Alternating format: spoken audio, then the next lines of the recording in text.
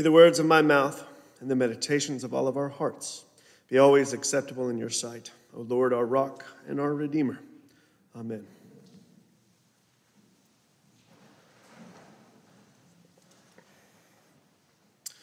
Good evening, and indeed it is a good evening. When I was a young man in my, late 20s, I had that type of confidence that nothing could take me down. And it would be about this kind of confidence as I was a young leaving seminary when I was with Joe in Ambridge, Pennsylvania. I would move across country to take a youth ministry position in Jackson Hole, Wyoming.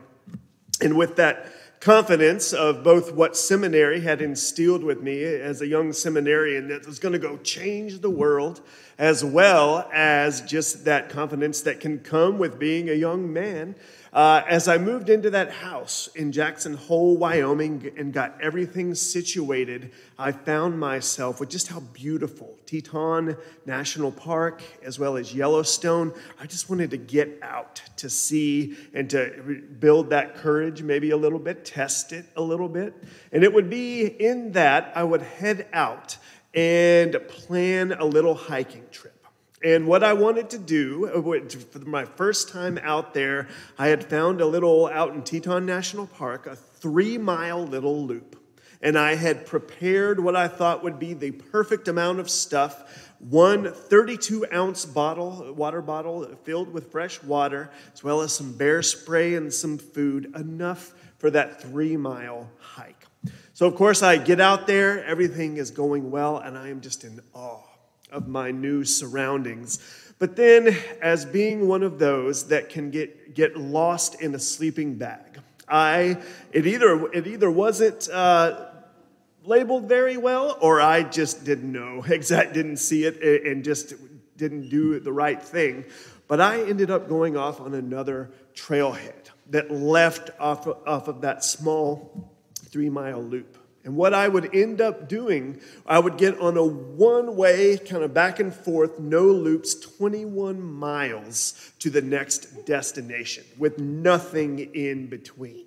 Now, it was a good trail, but in a heavily traveled trail, but it was for those that liked the almost marathon hikes, 21 miles. So I get down after making that mistake a little bit, and I start thinking in my head, surely I've gone 3 miles. And it doesn't feel like I'm doing much of a loop by any stretch of the imagination. And at that point, the mind started saying, maybe turn back. But of course, I wanted to see how much further it went. And of course, I could do that in that confidence.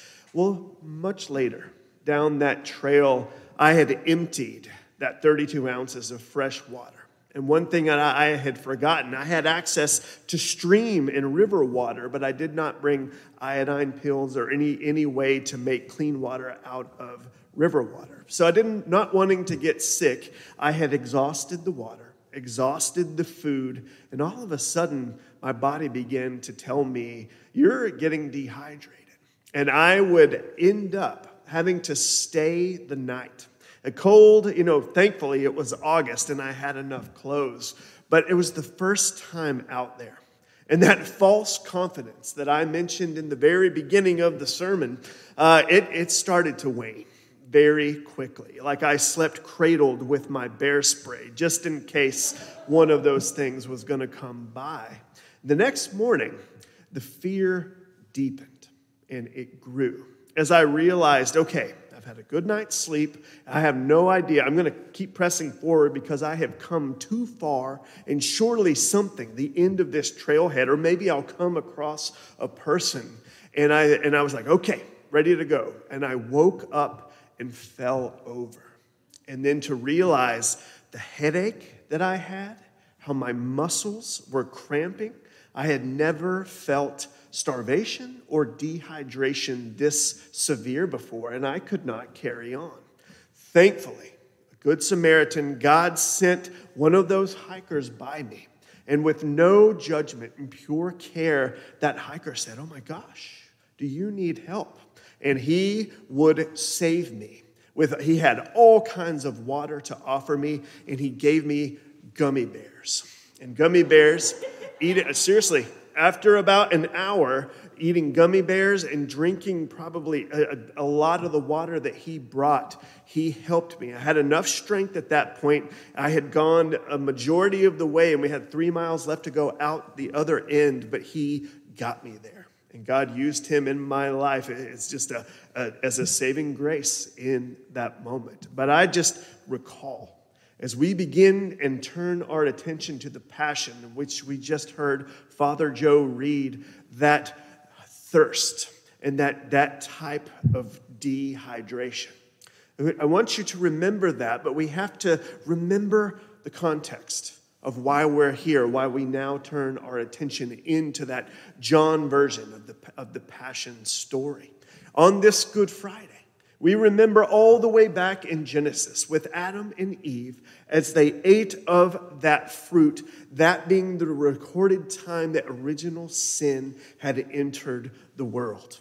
And upon original sin coming in, Adam and Eve are separated from relationship with God.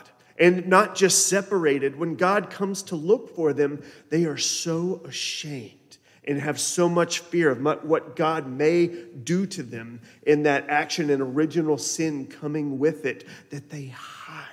And they leave in that separation in which they're living. They're separated and hiding from God. Well, what we have today in the Passion narrative and Jesus dying on the cross was the answer for that problem of original sin coming into the world. That is why we gather tonight. And there are so many things in the Passion narrative that I could pick to preach on, but I wanted to focus towards the end of the story. The 2 words or statements that actually come out of Jesus' mouth before we hear that he bows his head and gives up his spirit, and he dies on the cross. The first of those, and the story that I opened up with, is I am thirsty, or I have thirst. And we hear this is actually a telling of Psalm 69. And John, in the Passion narrative we have for this year, that John, he doesn't go into a lot of the really gory details of the brutality of the cross. But he gives us all these seemingly little details which actually have great significance and for us coming to an understanding of why Jesus had to die the type of death that he did and why he was the only one that could do it. Well, this line, of course, Jesus, with all that he had been through, as he says this line, I am thirsty. We have a little line in there from John that actually said, this and all the other things that you read happened to fulfill Scripture or to fulfill prophecy. And even for us, all these years later, it tells us the significance of the cross, even for us in our lives today. And as we hear that, I am thirsty, with John saying there's more to it than just, as Jesus says that, realizing that he is about to give up his spirit and that he is about to die. This is him quoting Psalm 69. Just like he quotes a lot of Psalm 22 that we read responsively together, he quotes Psalm 69 in this story of the putting the sponge up and him with vinegar on it. And we have to go to get the full meaning. Of course, he was probably a type of thirsty that any of us could not ever imagine as what he has gone through physically. But as we have to, if we borrow from Jeremiah, the prophet, in the 2nd chapter, we hear that the line thirsty, or the idea of thirst in the Old Testament, had a much deeper spiritual meaning to it. Back in that 2nd chapter of Jeremiah, the prophet tells us that it's a twofold meaning. One, that thirst means emptiness. And then a second meaning, as we hear in that 2nd chapter of Jeremiah, is that the people of God had actually walked away from the source of the living water. They had walked away from their relationship with God, and as Jeremiah 2 explains it. They had made cisterns that had holes and that were broken in the bottom. And in running away from God, they still had a dryness within their souls. And they ran to many other things looking for the type of living water that God could offer them. But they were constantly thirsty, and they never were satisfied. This is the twofold meaning which prepares us for the final words that Jesus spoke before he died on the cross. We go from "I am thirsty" to the word and the statement, "It is finished." Those words are so powerful for us. It is finished. And you ask, what is finished? The redemptive plan that God, all the way in the Garden of Eden that we talked about when original sin came in, this Jesus dying on the cross and saying these words, it has both something profound for the time it was actually written, for the time Jesus would die on the cross as we are heading to the climax of Easter. And then it even means something for us as it continues to work in our life. You see, the Greek word that is used for that statement, "it is finished," is in the perfect tense, which means that plan that God had throughout all the ages, with Jesus dying on the cross, with the judgment and wrath of God being poured out upon the second person of the Trinity there upon Jesus, that plan has come true. And as he comes out of the grave, it will solidify it. But it also means, being the perfect tense with that statement, "it is finished," that the work is ongoing. Even in our hearts and in our walks of faith right now, as one day God will come to take us home and we will be with him. This is how profound the work of the cross is. The gospel plan laid out, it is finished, but it continues into our lives even as we gather this evening. And as we are reminded by the prophet in that story of "I am thirsty," it is Jesus saying, "I am the one who has come, the Messiah and the King." With that, I ask you a few questions in closing.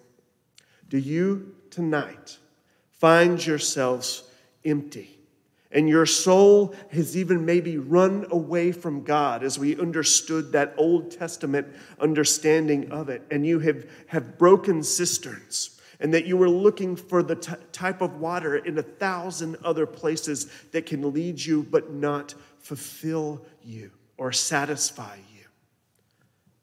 By the grace of God, may it be revealed to you where you are empty and how the living water of God can meet you and fill you. Just like Adam and Eve, as they were separated from God and hiding in fear or even in shame. Do you have places in your life where you are hiding or where you have run away from God in fear or shame? Secret sin you still carry that nobody but you and God know about, and instead of dealing with it, you run away. Well, may the grace of God come into those areas of your life as we approach Easter. Or much like I was on that trail and I was lost, but thank God I was found. Do you have areas where you are lost and need to be found?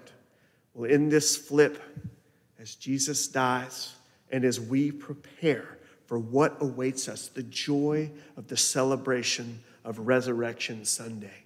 Just as we remembered last Sunday the story of the triumphal entry, and as Jesus would ride into the cries, "Hosanna, save us now," may we realize how we are indeed saved and redeemed by his cross, and how that work continues within us and covers us all. And may our own shouts of Hosanna prepare on Sunday to be a new song of praise that says, Hallelujah.